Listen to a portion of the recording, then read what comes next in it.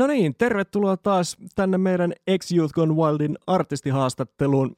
Mulla on suuri ilo toivottaa tervetulleeksi Memory Remains-niminen yhtye, ja sieltä, jos mennään nyt kuvan mukaan, niin Johanna laulajatar löytyy vasemmalta, sitten kiipparisti Mikko keskeltä ja Aleksi oikealta. Aleksi on hetkinen kitarassa kiinni, sitä mä en muistanut tänne edes kirjoittaa. Pitääkö paikkaansa?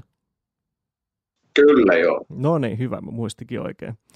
Mutta hei, teitä on, tai Ilkka Pohjalainen on kirjoittanut haastattelussaan teistä, että yksi suomalaisen metallimusiikin tulevaisuuden nimistä löytyy Seinäjoelta. Sen lisäksi YouTube-videoiden alle ilmestyy ihailevia kommentteja Brasiliasta saakka. Spotifyssa meni just 1 miljoona kuuntelua rikki ja Instagramissakin bändillä on aika päräyttävät reilut 6000 seuraajaa. Nyt jengi käsi sydämelle. Miten teillä on edes aikaa tällaiselle kaltaiselle pienelle podcastille? Kutsu kävi, niin me olemme mielellämme tulemassa. Eihän se vaadi sinänsä mitään niin kuin merittiä, että onko liian tai pieni tai mitään vastaavaa. Että aina on aika haastattelu. Juuri näin. Mahtavaa. Joo, ei semmoisia turhia haastatteluja varmaan ole olemassakaan. Ja kiitos kun kysyt.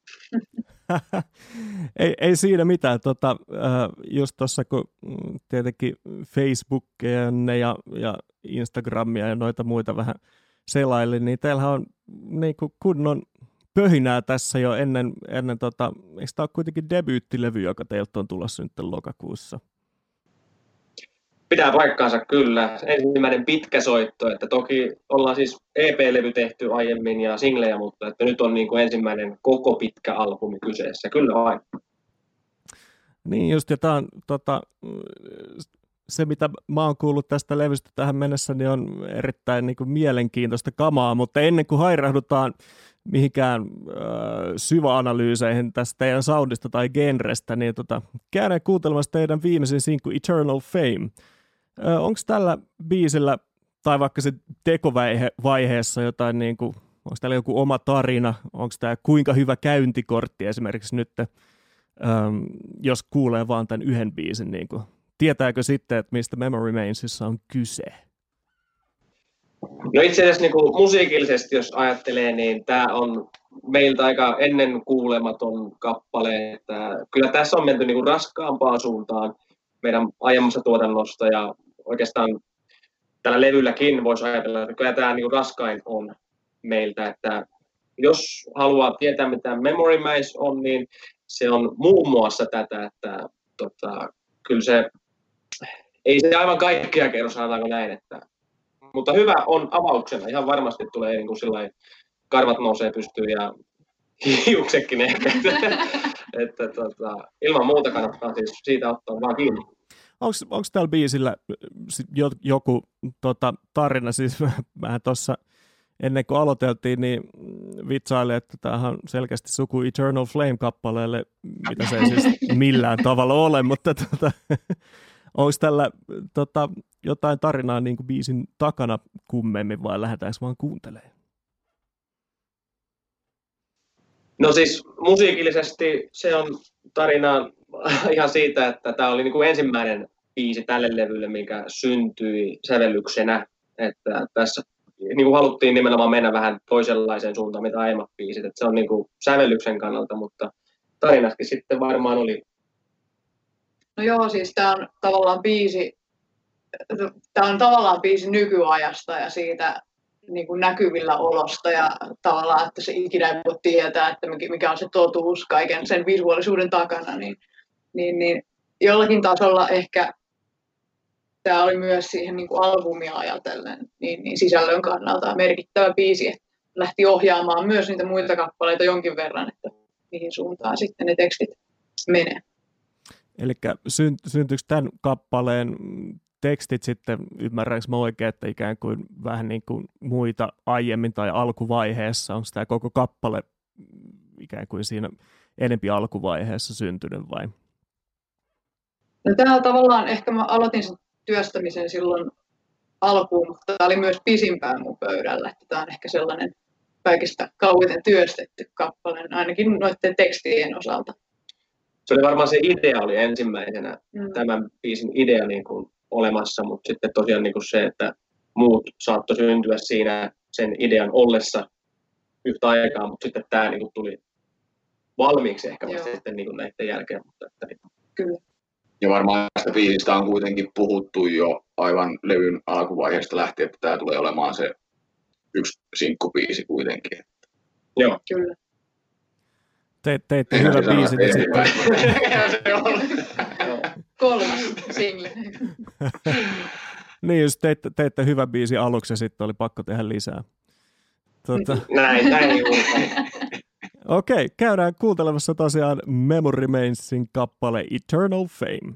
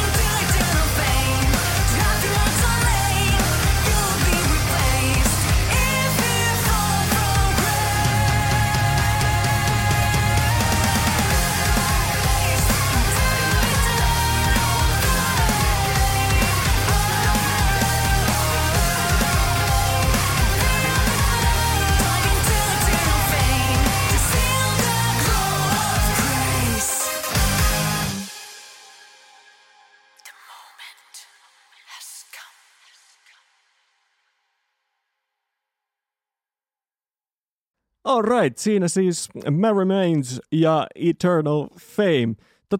Teidän esittelytekstissänne puhutaan siitä, miten vaikutteiden kaiut toki musassa kuuluvat, mutta tuotte skeneen kuitenkin jotain uutta luovaa ja freesiä. Mitä tämmöiset tuomanne uudet tuulahdukset nyt näin niin kuin omasta mielestänne on? Niin kuin rockimusiikissa ja metallimusiikissa on kyllä genrejä sekoiteltu iät ja ajat, että se ei nyt sinänsä ole uutta tai freshia, mutta kyllä niinku, mun on niinku vaikea keksiä suoranaista niinku edeltäjää, joka olisi tehnyt samanlaista soundia kuin meillä on nyt. Että on monia vaikutteita totta kai saatu ja ne saattaa niinku kuuluakin siinä meidän musassa, mutta se niinku kokonaissoundi, mikä meillä on, niin siellä on jotenkin sellainen tietynlainen memo-soundi, joka niinku, mä en vaan keksi sellaista niinku täysin samanlaista. Että siellä on ne elementit niinku yhdistynyt omanlaisella taijalla, että kyllä se, niinku, se on monien asioiden summa ja sitä on vaikea sillä niinku kertoa yksiselitteisesti ehkä. Joo, siellä on sitä synaa ja siellä on sitä kitararokkia ja sitten siellä on myös sitä diskobiittejä ja kaikkia. Vähän ehkä semmoisia joitakin ihmisiä jopa ärsyttäviä elementtejä. Niin siitä me nautitaan. Keskenään kyllä. Vähän vinksahtanutta pitää olla aina. No Joo, se on oikeasti ihan kiva juttu, jos sieltä tulee kommenttia, niin kuin, joka on vähän sellaista ärsyyntynyttä, tai että niin kuin, genren kanssa ollaan hirveän tarkkoja ja sitten meidän oma on vaikea sinne genren sisään laittaa, niin aivan sama meille, mutta me nautitaan siitä keskustelusta, jos tällaista joku jaksaa käydä, niin se on ihan hauskaa seurata. Joo, eikö mulla itse asiassa täällä yhtenä kysymyksenä, että just tähän musiikkityyliin liittyen, että jos sattuisikin olemaan tämmöinen niin kuin tyylisuunnan osalta niin kuin puristi, niin tähän bändiin ei varmaan kaipaisi laisinkaan soittamaan, mutta vai onko tässä sitten saattanut käydä niin, että joku bändin jäsen on ihan vain jyrätty täysin musamaun tiimoilta, vai siis kaikki epäilemättä siis niin kuin allekirjoittaa tämän sellaisen kuin se on, eikö niin? Joo, kyllä se näin on ja me kuunnellaan niin kuin jokainen meistä omanlaista musiikkia totta kai ja meillä on paljon sellaisia iltamiakin, joissa me käydään jokaisen niin kuin tällaisia lempiartisteja, mutta sitten myös niin kuin guilty pleasures meininkiä, että niin kuin, mitä ei kehtaa myöntää, että kuuntelee, niin ne on niin kuin kaikista antoisimpia hetkiä ja niistä saadaan ammennettua paljon vaikutteita sitten meidänkin biiseihin. Se on meissä hienoa, että pystytään puhumaan tämmöisistä salaisuuksista. Eli toisin sanoen basisti ja rumpali eivät tästä haastattelusta nyt puutu mistään varsinaisesta syystä, vaan Joo, tällä liian paska musiikkimaku. Joo, okei. Eli siis kertokaa vähän, miten nuo teidän kappaleet syntyy. Niin kuin selkeästi Johannalla on toi niin kuin lyriikkapuoli, mutta mitäs toi koko muu homma sitten ikään kuin tulee läjään? No aiemmin, varmaan niin kuin ennen tätä levyä, niin se on ollut paljon sitä, että mulla kun olen synisti tässä bändissä ja synästä nyt on muodostunut meidän soundille sellainen aika olennainen niin kuin tekijä, niin ne on syntynyt sillai mun synäjammailujen ehkä kautta ja sitten ollaan porukalla niitä biisejä sitten soviteltu ihan sellaiseen niin kuin bändimuotoon loppupeleissä. Mutta tämän levyn myötä musta tuntuu, että nyt on toki niin kuin multa tullut paljon noita sävellyksiä, mutta myös on sitten muutkin osallistunut siihen hommaan, että siellä on kyllä kaikilta nyt tälle levylle tullut sävellyksiä. Mä luulen, että se syntyy sillä tavalla, että meistä jokainen niitä vähän kotona hahmottelee itsekseen ensiksi ja sitten kun se alkaa saamaan se biisi sellaisen muodon, että se olisi esittämiskelpoinen muille, niin sitten se kuunnellaan ja vähän tuumaillaan, että mihinkä suuntaan tätä voisi viedä ja keskustellaan ehkä siitä ylipäätään niin kuin rakenteesta ja soundia maailmasta, että lähdetäänkö raskaaseen vai kevyen tatsiin ja sitten lähdetään sovittamaan sitä ja pyöritellään, pallotellaan keskenämme ja totta kai kun meitä 5 tässä on, niin tämä sovitustyö saattaa joskus olla hyvin ajallisesti pitkäkin, että kun niitä ideoita pyöritellään siinä, mutta se on toki sen arvoistakin, että se muotoutuu sitten parhaaksi mahdolliseksi. Mutta sä et ole semmoinen niinku, Kerkko Koskismainen pianodiktaattori, joka on sitten kirjoittanut jokaisen niinku, noi omat sovituksensa jokaiselle soittimelle jo valmiiksi, vaan esimerkiksi Aleksi on sitten, että jaaha, tässä mennään D-mollissa, niin mähän viritän mun kitara alavireensä ja täältä lähtee riffiin, vai miten se toimii? Musta tuntuu, että jos olen tehnyt kitarasovituksen, niin siinä saattaa tulla kommentti, että eikös tämä sovitus ollut jo edellisessä biisissä. Tämä voisi mennä vähän eri lailla tällä kertaa.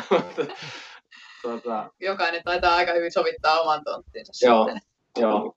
Kyllä sinne löytyy just niitä nyansseja varsinkin, että se niin kuin onneksi kun tässä nyt tehdään rockimusiikkia, missä niin kuin live-soitto on aika olennainen juttu, niin se live-tatsi tulee sitä kautta, että se soittaja itse sitä soitintaan soittaa omalla tavallaan, niin se tuo siihen sitä tarvitsevaa nyanssia, mikä taas sitten voisi puuttua, jos yksi ihminen soittaisi niitä samoja soittimia joka kerralla samalla tavalla. Niin.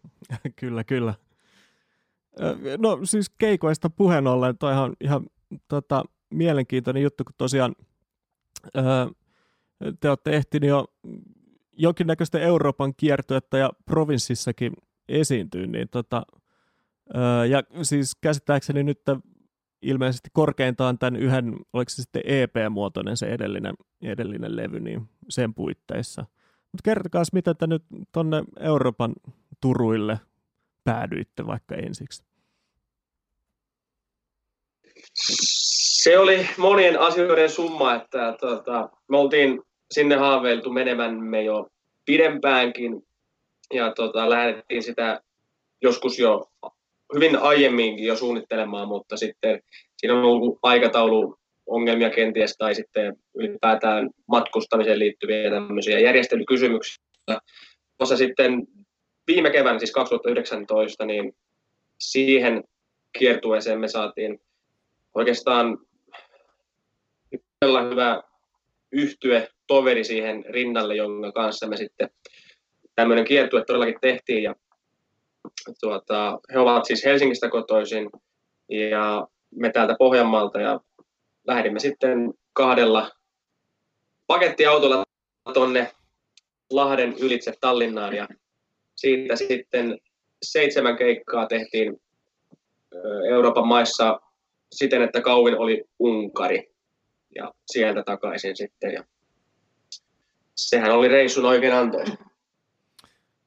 Joo, ja tätä oli siis toteuttavassa 2 kulttuurituottaja-opiskelijaa, niin kun, jotka hoiti pitkälti niin kun ne käytännön järjestelyt. Eli Mäntysen Teemo ja Ekolan Niko oli sitä toteuttamassa sitten yhdessä näiden bändien kanssa.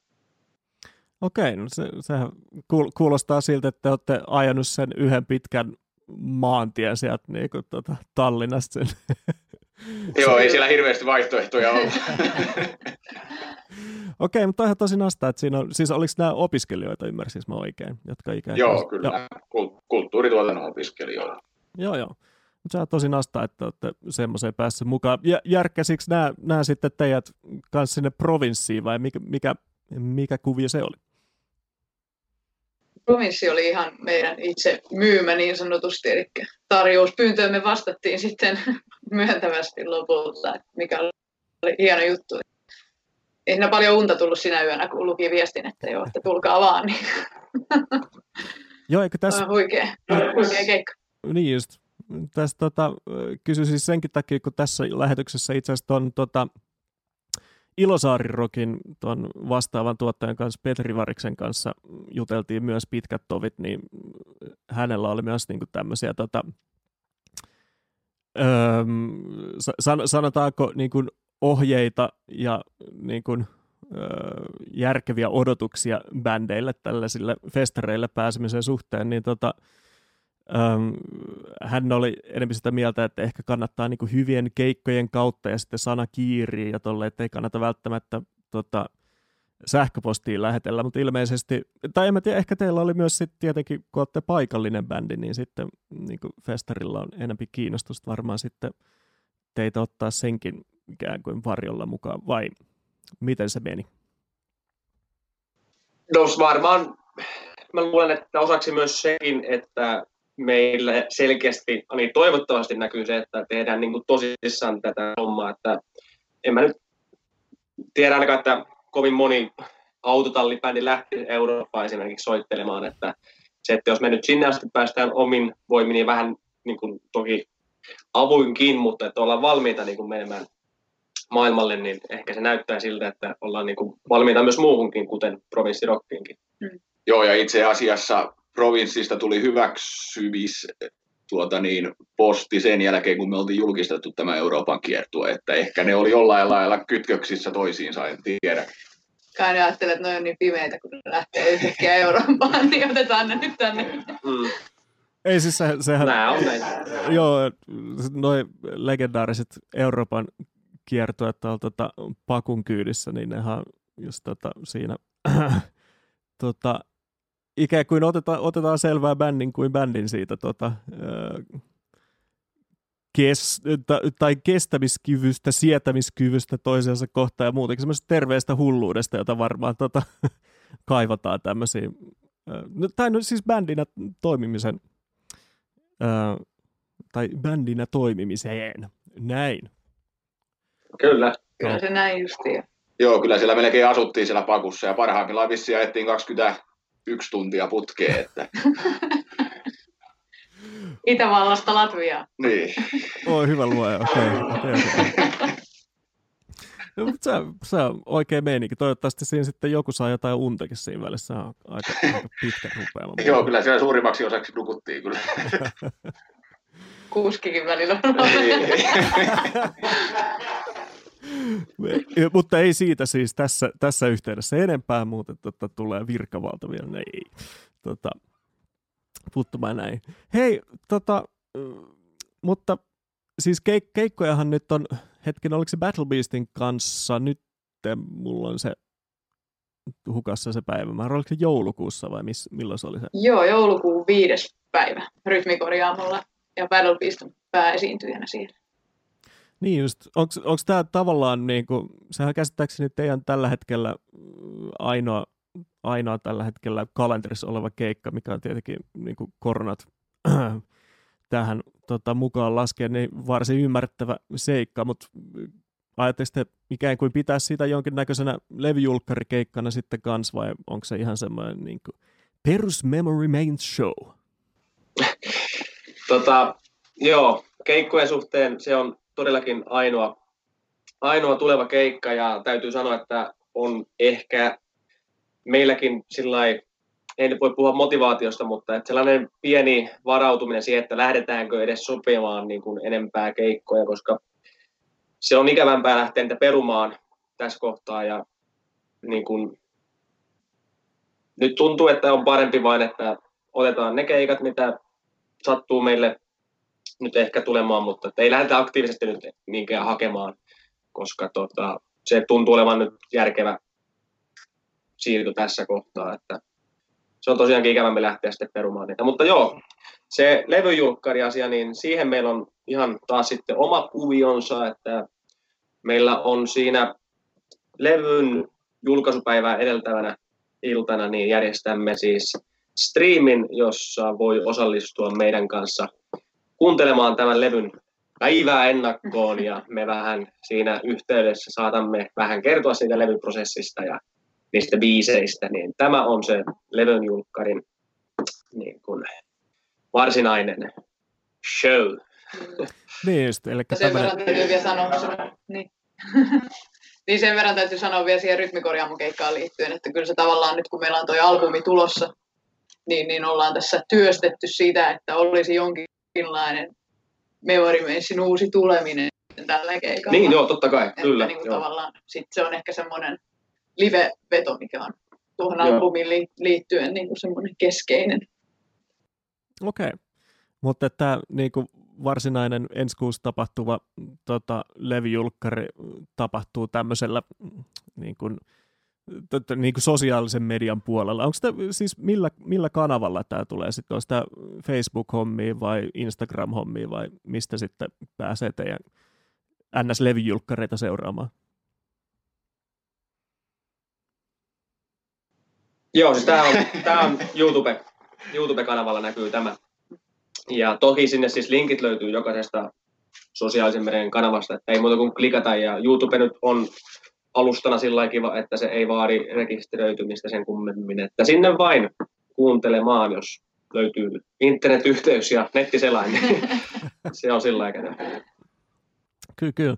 No siis itse asiassa YouTubesta puheen ollen, mä en muista nyt enää minkä video alta mä löysin niin kuin Brasiliasta olevan kommentin, että tämä on täydellistä workout-musaa salille. Ja tuli itse asiassa... niin joo, itse asiassa varmaan just se, totta. Mutta siis just kun puhuitte tuosta niin Euroopan kiertoistakin, niin luulisin, että just niin Saksassa tämmöinen kama myös niin tippuisi ihan kyvällä, siellä niin kuin Rammsteinit ja muut tuntien, niin tavallaan siellä on niin kuin ns. Samanlaisia niin kuin samanlaista musiikkifilosofiaa siinä takana, mutta teillähän on niin kuin oikeasti niin kuin bändiksi, joka ei ole vielä julkaissut edes debyyttikiekkoansa, niin kuin ihaltava määrä faneja, niin kuin sekä Instagramissa oli muistaakseni vähän reilu 6000 ja YouTube-katselujakin on niin kuin per video kymmeniä tuhansia. Ja tosiaan se Spotify-miljoonakin meni tuossa jo rikki ennen niin kuin ekaa debyyttialbumia. Mitä ihmeen sometohtoreita te olette, että tässä olette onnistunut? Kyllä se on kovan työn ja tuskan takana ne luvut kyllä, että ihan tietoisesti on pyritty aina kehittymään ja kehittämään itseä ja ottamaan selvää asioista, että on niin kuin päästy niihin lukemiin ja tosiaankin niin, että meidän jutut tavoittaisi mahdollisimman paljon ihmisiä, mutta on se tuskallinen taival, että aina voi parantaa kyllä vieläkin enemmän. Niin siis... Joo. Niin. Joo, sitä niin kuin helposti voi olettaa. Siis en tiedä, että bändi laittaa biisin nettiin ja sitten odottaa, että jotain tapahtuu. Että se ei niin kuin, me emme toimi niin, että kyllä siellä todellakin, niin kuin Aleksi sanoi, että on kovaa työtä takana. Että se ei riitä, että vaan biisi on netissä, että se ei tuo niitä lukuja. Eikä riitä edes se, että biisi olisi tosi hyvä. Niin, se just näin. Joo. Tarjontaa on paljon ja kuulijat täytyy sieltä jostakin onkia, että kyllä se. Joo, siis tässä lähetyksessä, mä en tiedä, onko teillä Riasa-niminen bändi tuttu, sehän on samasta kaupungista totta. On, selkeästi on. Okei, ei, mutta no niin. Asiaa. Kyseiset bändistä Molli oli mulla tuossa just haastattelussa varmaan yli viikko sitten, niin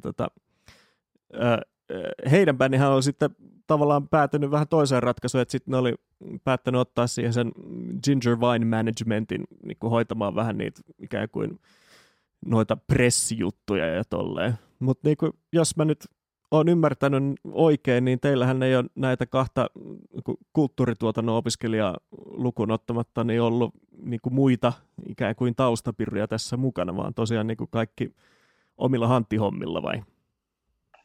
Siis kyllä meillä on niin kuin promoottoreita ja markkinoijia, yhteistyökumppaneita, totta kai, mutta ne on niin kuin osa sitä kokonaisuutta. Että en mä näe niitä niin kuin sellaisena, se on niin kuin juurikin sitä, mitä me tällä työllä haetaan, että löydetään ne oikeat yhteistyökumppanit. Ja se on niin kuin, mun mielestä kuuluukin tähän bisnekseen, että niitä löytyy. Että emme ole tietenkään niin kuin ihan 24/7, että siinä pitää nukkuakin välillä, niin tarvitaan apuakin kyllä, ihan totta kai. Ja siis se, mitä bändit aina sanoo, että jossain vaiheessa pitää kerätä kirjoittaa myös ne kaikki biisit, että kaikkea. Nimenomaan. Joo, kyllä tästä hommaa kyllä löytyy. Niin just, mutta te olette ikään kuin, olette sitten ottanut ikään kuin jokaiselle sinkulle niin kuin miettinyt, että hei, tässä voisi olla kiva, että niin kuin tässä jeesaisi joku, en mä tiedä, somen kanssa tai niin kuin, ja siis nyt ei puhuta ollenkaan noista niin kuin videoista, niitä, se on varmaan kaikille selkeää, että niissä on yleensä joku ohjaamassa ja leikkaamassa ja tolleen, mutta nämä on niin kuin, tai tässä kun niin kuin Suomen pienet bändit podcastissa ollaan, niin varmaan teillä on myös niin kuin siinä mielessä mielenkiintoisia viisauksia tarjottavana niin kuin bändeille, joilla ei ole esimerkiksi vielä 6000 Instagram-seuraajaa ja joiden biisi saa julkaisupäivänä 10 kuuntelua Spotifyssa sen 100 tai 1000 sijaan. Kyllä, tässä täytyy niinku sillä lailla ajatella, että niin se on se meidän ensimmäinen biisi juurikin saanut sen 10 kuuntelua, että niin kun, se on vaan sitkeyttä ja että halu mennä eteenpäin. Että kyllä mekin olemme aloittaneet sieltä nollasta ihan täysin, että tiedämme sen vaikeuden siinä alussa, mutta se on vaan jatkuvaa rummuttamista. Joo, ja ei varmaan ole mitään semmoista selkeää pro-tippiä kyllä muille bändeille, että kyllä se on niin miljoonan pikkuasian summa, että ei ole niinku mitään semmoista tiettyä väylää, mikä nyt sitten osui kultasuoneen.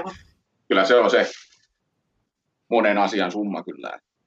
Niin mä luulen, että se on myös niinku, ehkä monella bändillä tavallaan se, että sit päättää myös tietyssä mielessä, että hei, koska me halutaan nyt keskittyä tähän juttuun tai meistä kukaan ei osaa selkeästikään tätä tärkeää asiaa ollenkaan, niin voisiko tämän jotenkin ulkoistaa jollekin muulle ja sitten ikään kuin vähän niin kuin sen kautta lähteä sitä rakentamaan. Joo, kyllähän niitä maksullisia palveluja tietysti löytyy vaikka ja kuinka, että varsinkin pienillä ihmisiä, jotka haluaa rahastaa bändeillä, mutta niin se, että kuinka sieltä löytyy sitten ne oikeanlaiset ja hyvät, niin se on sitten kysymysmerkki meille kaikille, että se ei selviä kuin kokeilemalla. Näinpä. Hei, mä tiedän, että Aleksilla rupeaa vähitellen polttelemaan jaloissa, niin otetaan tähän vähitellen ikään kuin tätä vikaa kysymystä eetteriin. Eli tuossa olisi tosiaan lokakuussa ilmestymässä tämä debyytti pitkä soittokiekko The Cost of Greatness, ja siitä mä pyysin tuossa aluksi teitä miettimään jonkun biisin, joka olisi semmoinen kiva vastakappale tälle meidän kuulemalle Eternal Fameille. Mutta siis niin, tai itse asiassa niin ikään kuin sen Eternal Fame-biisin lisäksi semmoinen, josta sitten saisi niin 2 biisin kautta ja semmoisen mahdollisesti varsin hyvän kuvan bändin touhuista. Jos ajattelee, siellä olisi se viimeinenkin kyllä. Siis käytetäänkö uusia biisejä vai vanhoja biisejä? Niin, kyllä.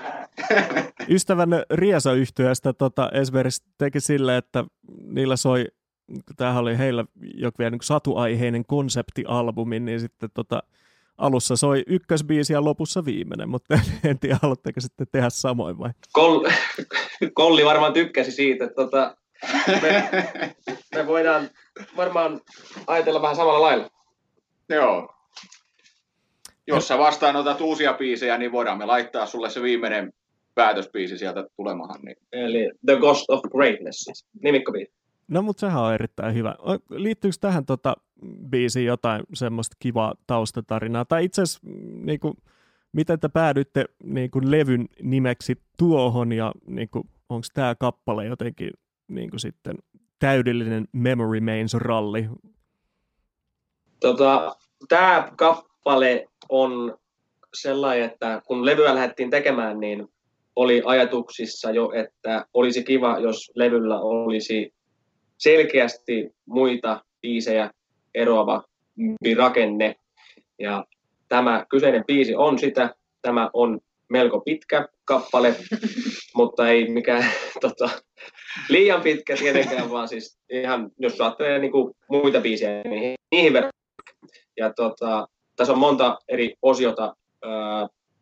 Tämä on joidenkin kuvauksien mukaan tietynlainen syntikka-sinfonia, ja mä tykkään siitä termistä hirveästi. Se jotenkin kuvaa tätä biisiä aika lailla, että siellä kyllä tulee sitä soitinta oikeinkin kivalla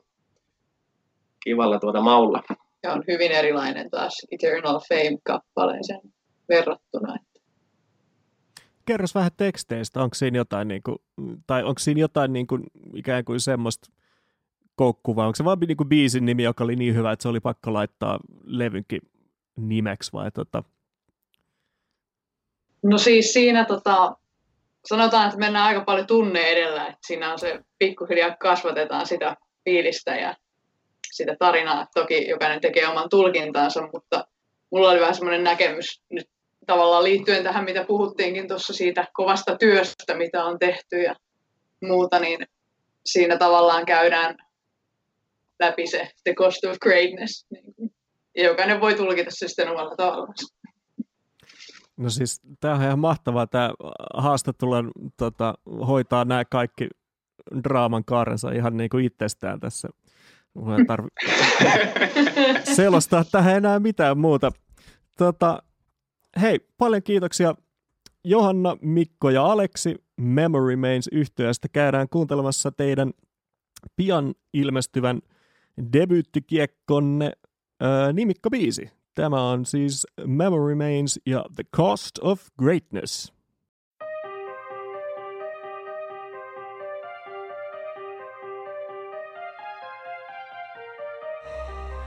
Look at yourself. Are you proud of your creation? Think of the times when you and there. You will blow if you carry on with yourself.